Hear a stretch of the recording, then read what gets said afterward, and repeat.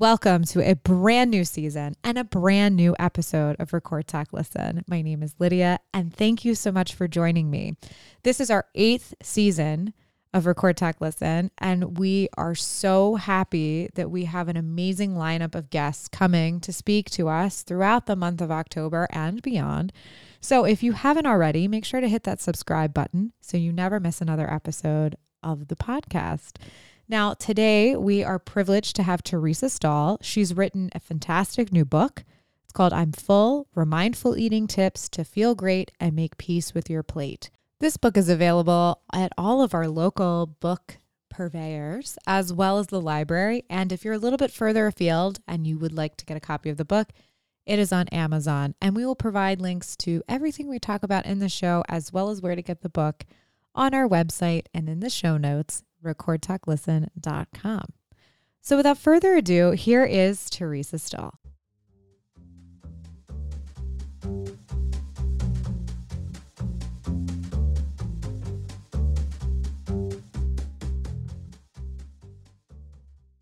Teresa, thanks for coming on the podcast. Thank you so much for having me, Lydia. So you're the first episode back. I took a very extended hiatus, but I'm glad that you're here. We've worked together in the past, and you just recently published a book. Yes. And that was a goal, a bucket list item for you. Yes. So what's the name of the book? The book is called I'm Full, Remindful Eating Tips to Feel Great and Make Peace with Your Plate. That's amazing. So that sounds like the ideal diet, right? Well, it's not a diet, That's but right. yes. That's good. I hope that it's ideal. I've been in the nutrition field for over 40 years now, and I wanted to write a book many, many years ago after maybe 5 or 10 years of working in the field and noticing how much disconnect there was between people and a healthy relationship with food. So what made you interested in nutrition 40 years ago? Yeah, I love to eat. Okay. I love food. Okay. And so my dad is a physician and my mom is a nurse. Okay. And I really didn't want to go into either of those fields. So I think my love of food and wanting to learn more about food, wanting to learn about cooking, and just loving to read all things food. Okay. I thought this would be a nice fit for me. Why not being a chef or like, were you interested in the science of the food? Yes. Yeah. I'm Okay. a real science person. Nice. So I loved studying the science of food, anatomy and physiology, biochemistry, and seeing where everything works in your body to help it run, to do its best. And I'm still intrigued by it. I think the most interesting thing to me now is the brain. I love studying about the brain and the telomeres and longevity, eating for longevity and brain health and prevention of Alzheimer's. These are things that are fascinating to me. Like, when is the best time to seek counsel from a nutritionist? There's so many reasons. So that's kind of hard for me to say because sometimes people just want to have their diet analyzed to see, am I missing something? Sure. So I think there doesn't have to be a medical reason. It could just be wanting to make sure you're on the right track with your eating habits. So writing everything down and bringing it to somebody who can look at it and analyze it to see if you're meeting your nutritional needs, I think is a great idea. Yeah. But so some people develop, like I developed lactose intolerance as I got older. That wasn't something I had at all when I was younger. So I do think a lot of times issues that we have motivate us to learn more about it. And then you see that connection. So, there's such a connection to how we feel. Seeking nutritionist, a certified nutritionist, is definitely a thing to do. Yes. And we do have a very good group of dietitians at the UPMC Western Maryland in the outpatient clinic there that do nutrition counseling. And so it is a challenge, to find somebody that is, really well trained because there's certificate programs on the internet that you can get. So you want to check the credentials and So if you're feeling, do you need a referral to go to a nutritionist, or is it something that you can seek out on your own? It really just varies. It varies. Okay. Yeah. So Well, it's best to just call. Yeah. And figure out where you can go if this is something you're struggling with. Yes, and people can reach out to me. Yeah. I have a website, remindfuleating.com, and people can reach out to me and I can help direct them. Sure. Right now, I'm not doing individual counseling, but I'm getting ready to start. Oh, fantastic. So I will. I'm focusing on mindful eating. Coaching is what I'd really like to do, because no matter what your diagnosis is, and I've done medical nutrition therapy, counseling for my whole career, but no matter what that is, eating mindfully plays a really significant factor. So when you say eating mindfully, what does that mean exactly? Okay, so eating mindfully, I like the definition that says eating with intention while paying attention. That's perfect. Yeah. So it's the purchase of the foods, what you're choosing to eat. It's paying attention while you're eating, so you're not multitasking, eating while driving, eating while watching TV, which can be okay on occasion. Sure. But you want to be mindful of what you're eating. So it's the opposite of mindless eating, just eating out of the bag of chips while you're watching TV, so to speak. Right. But it's also after you eat as well, helping to be in a state that you can digest your food well. That's something that people don't think about is after the act of eating and chewing and swallowing. What happens after that? Like, if you're highly stressed, like if you're grabbing a bite to eat in the car and then running into a meeting that you have to present or you have to be focused, how that your stomach could just like drop to your knees because you're so nervous or whatever. And then that totally can wreak havoc on your digestive system. You're absolutely right. And so we have a sympathetic nervous system and a parasympathetic nervous system. And the sympathetic is our fight or flight. So definitely if you go into a fight or flight mode after you eat, one of the physiological functions of fight or flight is to move your energy to the larger muscles and away from the digestion. So the parasympathetic is called our rest and digest. Yes. And so I love that connection. And I'm so guilty of being very mindful while I'm eating and then darting off and doing a million things, not digesting. So that is the piece that I've been working on the most over the last few years is what I'm doing after I'm eating to help me digest better. It's also good to know that you're not perfect and you don't have it all figured out. I mean, you wrote a book, but absolutely. It's still, I think that's something that, especially with diet culture, there's no easy fix and there's no, I'm going to fix this problem in 2 seconds. I'm going to blow in a device and I'm going to lose 50 pounds, or I'm going to take this supplement and then I'll be fine. And your body changes as you get older or certain events happen. Like you might have a child or might have a diagnosis like a chronic illness. Nobody is the same. And so you have to be gracious with yourself to know like, okay, well, this might have worked for me in my 20s, but this is not going to work for me in my 30s or 40s. So that's good. I love that, Lydia. And that's so key, and really why I called my book Remindful Eating Tips to Feel Great and Make Peace with Your Plate, because I always say I'm a reminderer. Yes. I mean, I need reminded just like everyone else. Yep. One of the reasons I chose nutrition was that I wanted to have a field that I loved learning about, even when I'm not working. So it's really not a job I ever went to and did. It's something that is who I am, and it's permeates every area of my life, but I need reminded just like everybody else. So being in the field and teaching the classes keeps it on the top 100%. Of my memory as well. So what are some tips that you would say to somebody that's thinking like, I do need to, a lot of what Teresa's saying is making a ton of sense, and I should not feel so ashamed of my body and what my body does and its functions and, whatever your weight is. What is a good tip to get started? I think, be looking at your plate. You know, that's probably, look in your cupboards, look in your kitchen, look at your plate and see what's making up the majority of your diet. One thing that I find so frequently is that people love vegetables and fruit. Yeah. But are they eating them?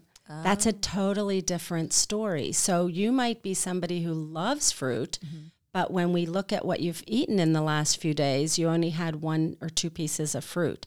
So that's something everybody can do. And what I like about the plate, the USDA uses a plate as a guide. And what I like about that is that we all have a plate in front of us every time we eat. And you can just look at it and say, do I have fruit? Do I have vegetables? Do I have whole grains? Do I have a protein source? So I think that that's one way, and making eating a priority. I really find that even from a very young age, like when my children who are in their 30s now were 4, and 4 and 5 and 3 even, all the activities would start like T-ball and things like that, and they're right at dinner time. So I didn't even put my kids in those things until they were older. I just really guarded the mealtime. Sure. I felt that was so important. So I think analyzing your habits around food. Are you carving out when you do your to-do list in the morning? Yeah. Are you putting in time to eat? I struggle with remembering to eat, only because I get so caught up in whatever I'm doing. I get hyper focused, and then I will forget to eat. That's Tim's favorite line to me. What did you have to eat today? And then I have to, if I have to think about it, then he says, okay, we need to do better. It is hard to plan sometimes. And sometimes you get on a real good kick and you're like, I'm doing it. I'm feeling great. And then something will happen and you'll get detoured slightly. And everybody's a little different about how much they like to plan. My planning really involves having healthy options available in the house. Yeah. And then having healthy options available in the car too. Oh, yeah. So you never know when you're out if you're going to get stuck and you're getting past mealtime. And I think part of it for me is when my blood sugar goes low. Oh, yeah. I'm very affected by that. Yeah. I can't think straight. I'll be a little shaky. Yeah. And I might get a headache. And a lot of people, I think, have that problem and they don't realize it's low blood sugar, or they're not drinking enough water, or, there's all these like different, it's hard work to keep your body like together. You know what I mean? But the point I like to make is the habits. Yeah. Are really, if you can do something till it becomes a habit, if you have a container that you fill with some nuts to keep in the car with you, then you've got it and you're so relieved. Oh, I don't have to panic. I don't have to go to a fast food or a convenience store to pick something up. But even fast food and convenience stores now have healthier options. They do. So that's really nice that, just thinking every time you eat counts. Yeah. Yeah.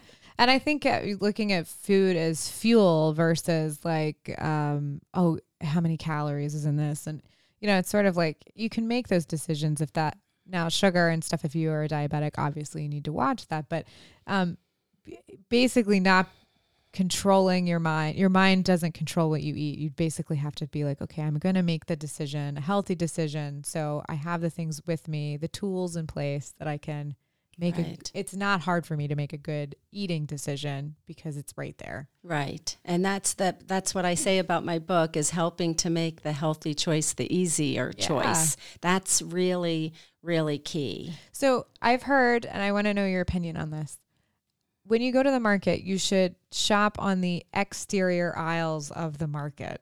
Is that a good tip, or is that kind of like, it's half true, half not true? Yeah, that's what I think it is. It's kind of an oversimplified tip. Okay. But the thing is, on the periphery, you've got your produce. Yeah. You've got your protein foods, your dairy foods, your grain, your breads or milks and cheese and that kind, yogurts, that kind of thing. The whole aisle I have to avoid.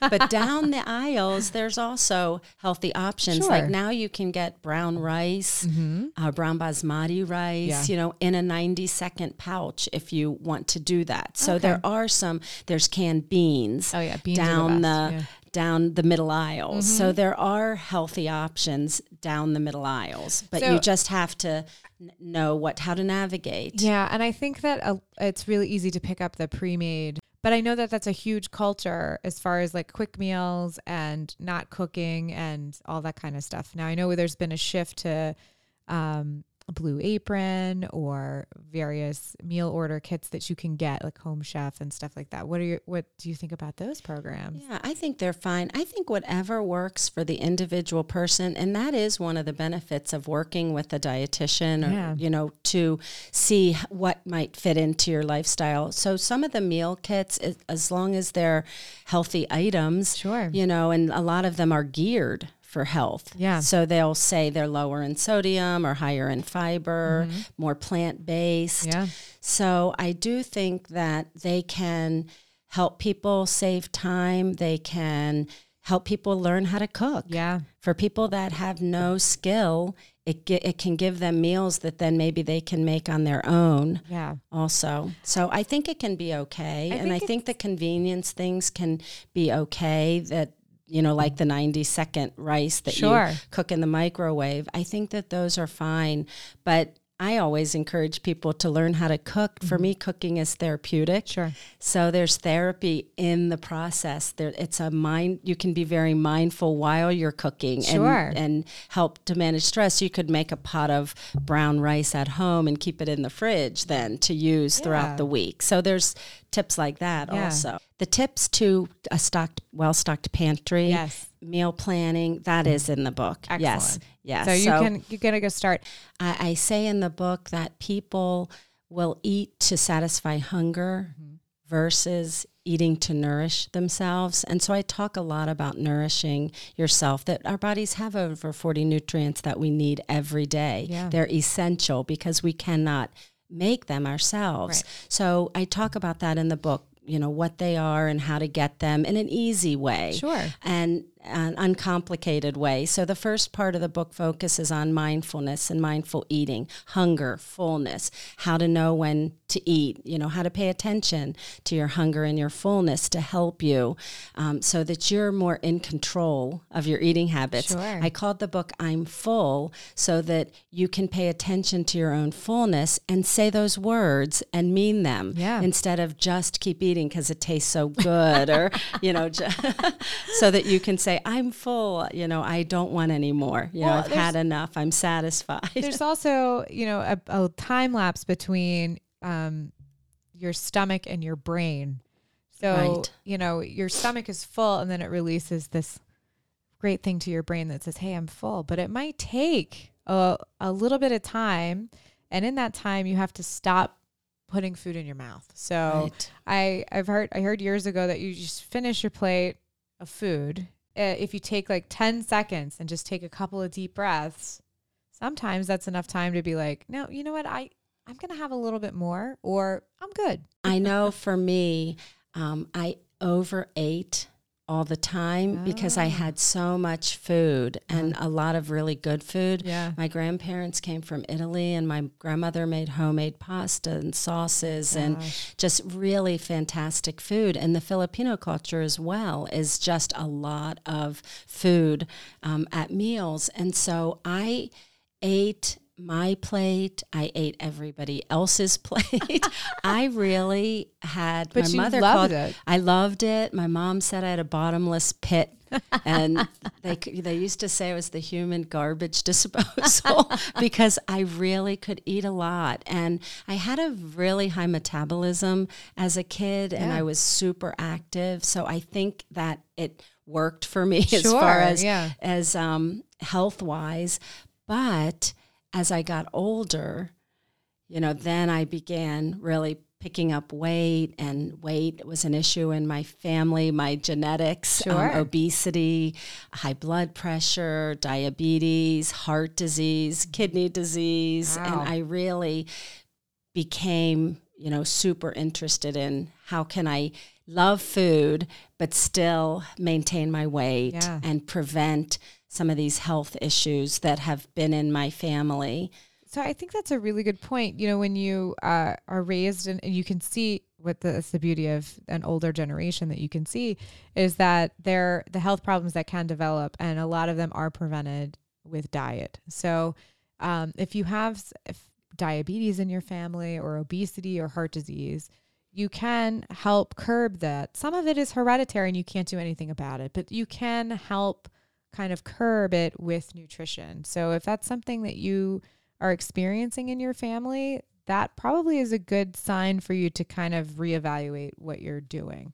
Would you say? Definitely. Yeah. Yeah, absolutely. And one of the most amazing, interesting, enlightening, inspiring parts of nutrition right now for me is the whole nutrigenomics area and realizing that we may have, well, when I first became a dietitian, everything I learned was we have the environment and we have the genetics, and the genetics we can't control, but the environment we can. Yeah, it's nature versus nurture. But now we are learning that we can exercise some control, not total control, but some control over our genetics. We can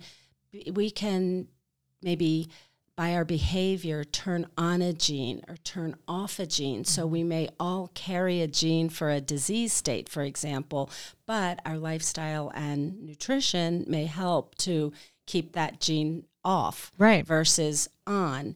So we have a lot more control than we thought we did. Yeah.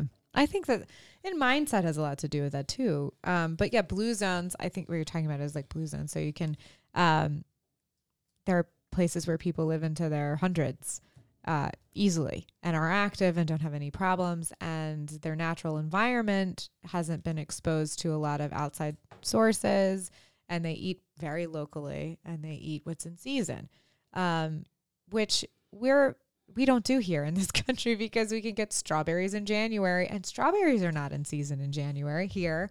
So how important is that to eat seasonally? As far as now, if you want, I guess if you're really craving a strawberry, I guess you could have one. But we try to eat seasonally just because it's, number one, it's more affordable to eat seasonally than it is out of season. And then also it's just sometimes nature provides the nutrients that you need for that particular point in the year.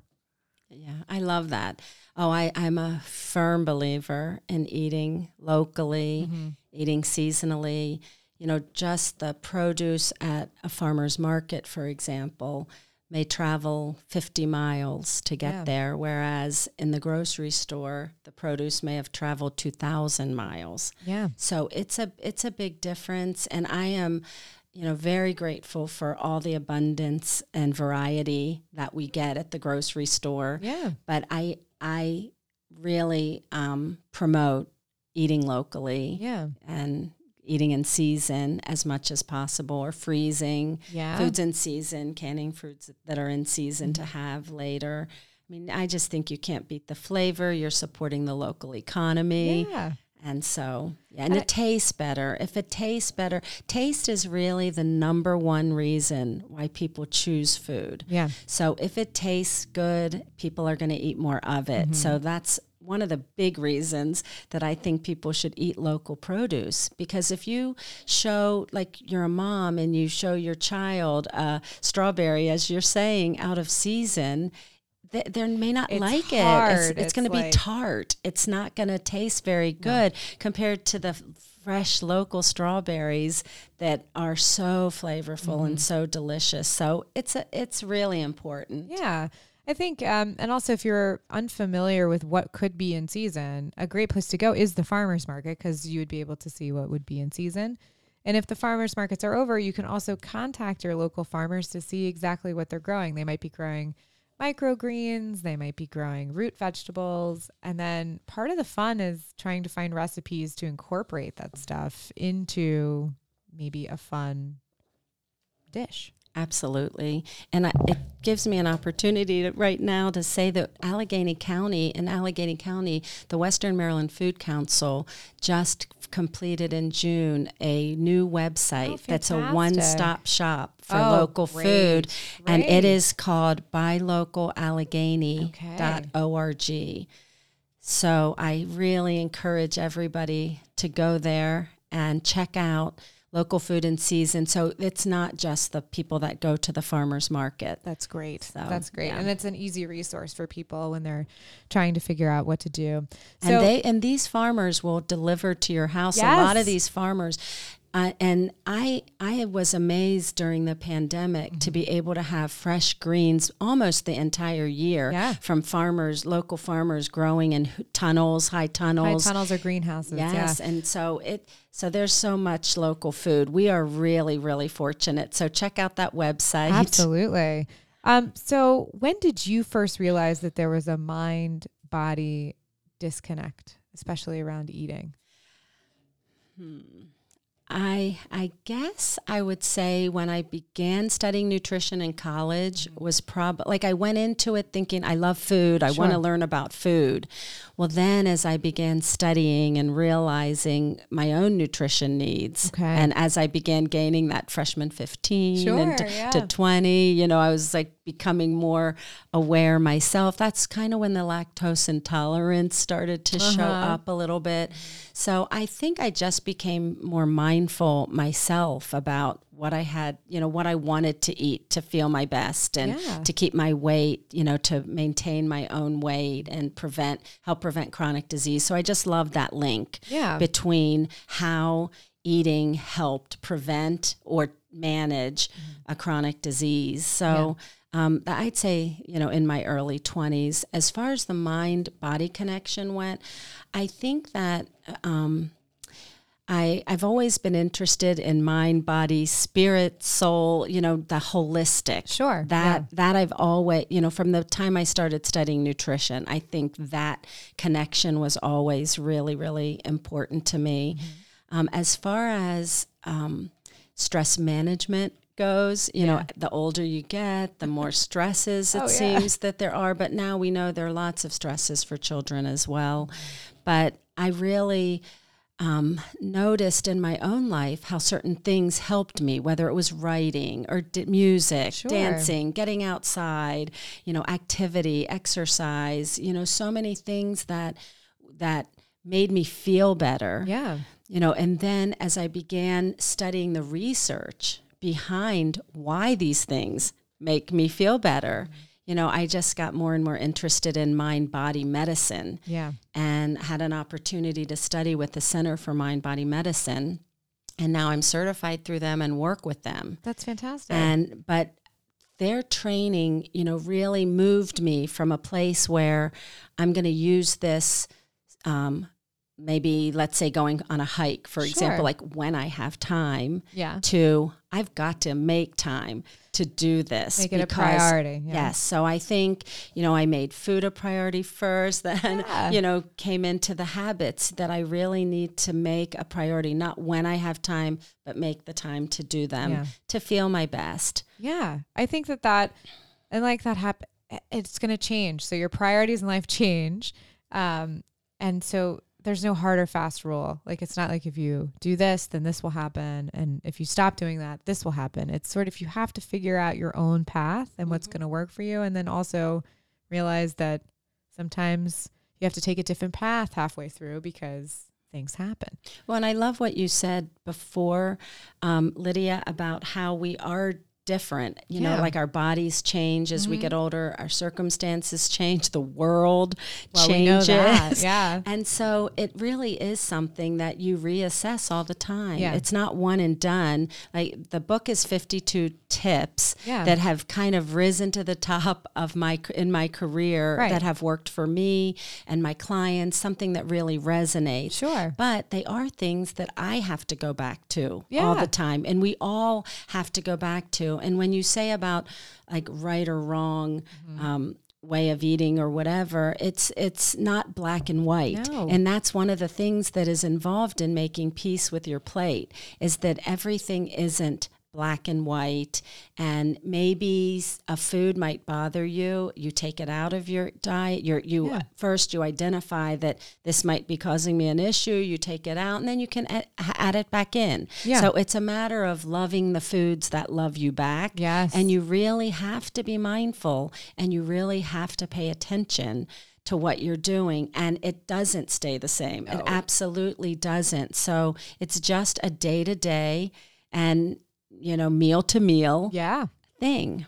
So we were talking, you hinted at your Italian and Filipino roots. I have Greek roots, and then my mother is a smattering of European descent. My husband is Eastern European descent. He likes potatoes and sauerkraut, which he makes himself, and kimchi. He likes the very hearty things. I'm not a fan of rotting cabbage. But if you do, that's fine. I just eat really Mediterranean based. It's always felt best for me.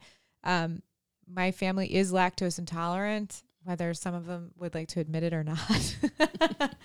But, we have really good olive oil in the house. It's very, that kind of thing. Do you think that culturally and heritage plays a part in what your tastes, what you kind of gravitate more towards? I 100% do. I know for myself, I'm just a really mix of the Italian food and the Filipino food, Asian food, Asian cuisine. I love both. I love to study food and culture and the heritage. Maybe it's in our DNA. I think it possibly and most likely is part of it. Mm-hmm. But what we grow up eating becomes our comfort food. So our comfort foods really vary, from family to family. And I love learning about the different cultures. There's a website, it's a nonprofit called Old Ways, OLDWAYS. Okay. And they have a fabulous website, but they really specialize in heritage diets and heritage eating. And they have, I think they do have Mediterranean for sure. That's what I utilize most of their materials. But I think they may also have African as well as that's all part indigenous. Also, they may have. So it's very, very really interesting. Cool. Yeah. So it's I find fascinating. Sure. I mean, I think it's interesting, especially where my family is from in Greece. Changed hands, now modern day Turkey. So it changed hands so many different times, and there was a bunch of trade routes and all that kind of stuff that happens through the Mediterranean. That this mix of cultures happen, and then they bring different ingredients, different spices, different ways of cooking methods, all that kind of stuff, and it kind of becomes a melting pot of very good, flavorful, delicious foods. And sometimes I like food that tastes good, as you said. You're not going to eat something that's bland. Well, maybe you do. I don't know, because that might be your preference to not have any spice or any flavor. I mean, is that a thing? I mean, you're a nutritionist. That can happen. Yeah? Yeah, because if people are bothered by spices, depending on stomach issues, that could be. But taste is the number one reason people choose food. So we do want food that tastes good. Right.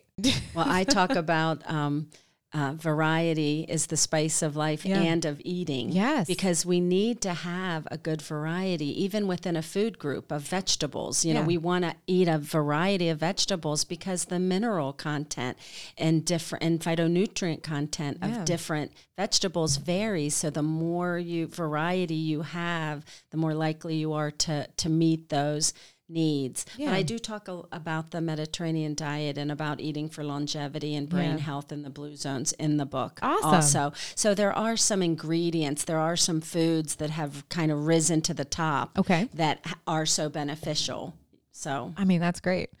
So your book, which I'm very proud that you published because you worked very hard on it and it's been super successful. Where can people find your book? It's on Amazon and in local bookstores. Fantastic. So it's at Wholesome Harvest, where I'm a member, and I know you are too, and we're instrumental in getting Wholesome Harvest started. Yes. So I did my first book signing there, and they carry the book. I was at Main Street Books in Frostburg last week. I'm going to be at the Book Center in downtown, but they already have the book as well, and the library has the book also. Fantastic. So I did a book signing there during Heritage Days and donated a book, but they had already purchased one. That's amazing. Also, so that's amazing. Yeah, so I'm excited for that, and it's on Amazon. So if you go to my website, remindfuleating.com, you can learn more about the book. Yeah.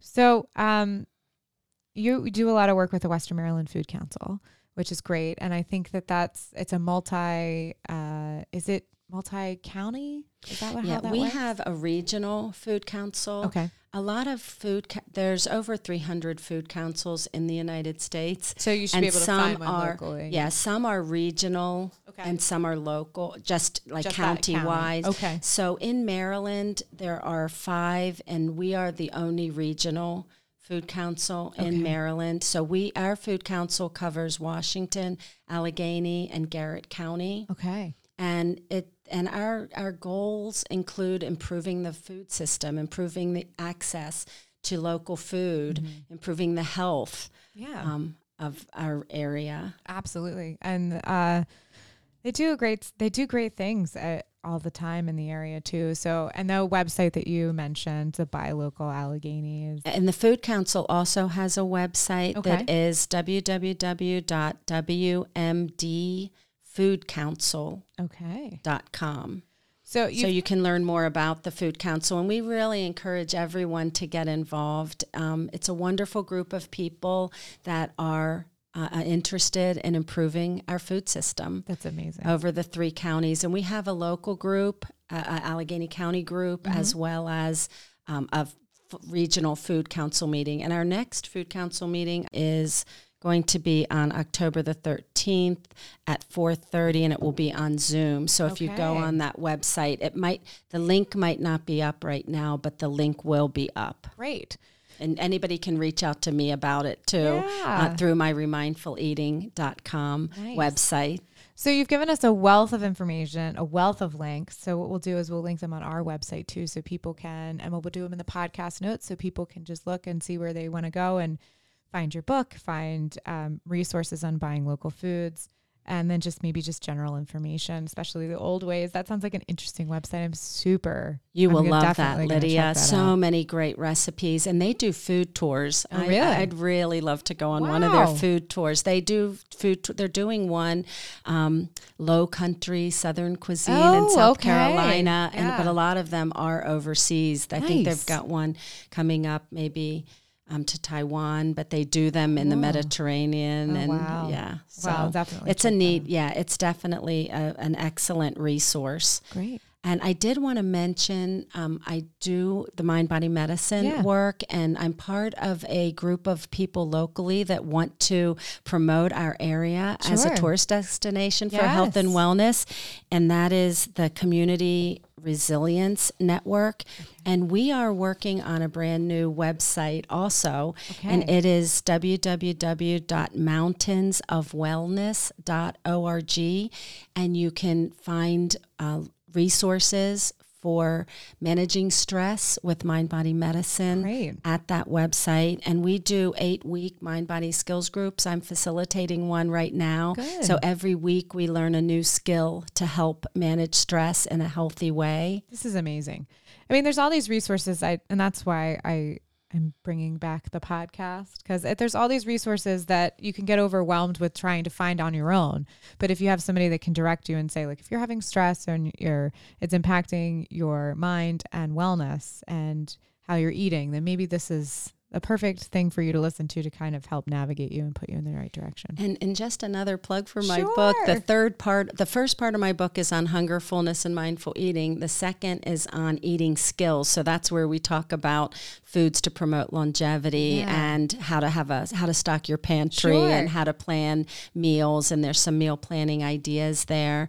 And also food safety. If you get started cooking, we have to be aware of food safety. I didn't even think about, but you're right. The third part of the book is on managing stress, feeling great, managing stress, and improving mood. Yeah. So it really ties together all these areas that I'm so interested in and have just been helping me to feel well and be healthy. Yeah. Well, Teresa, thank you so much for coming.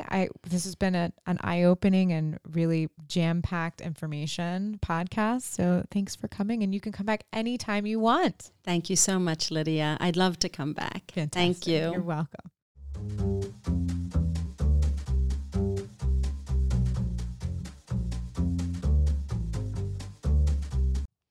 For more information on what you've heard on today's show, make sure you check out our website, and that is recordtalklisten.com. There you'll find all of our other previous episodes, and there's over 100 because we've been at it 8 years. So if you want to listen to all of our previous episodes, good on you. And we would love you to do that. Easiest way to do that is to subscribe to the podcast, and we're pretty much anywhere you get your podcasts, Spotify, iTunes, yada, yada, yada. So subscribe, rate, review. More people can see the podcast, share it with your friends and family, and just ultimately support the podcast in an easiest way, which is to listen. So thank you so much for joining me on the kickoff to season 8. This has been another episode of Record Talk Listen, where I hit record, people talk, and hopefully you listen. Until next time, thank you so much.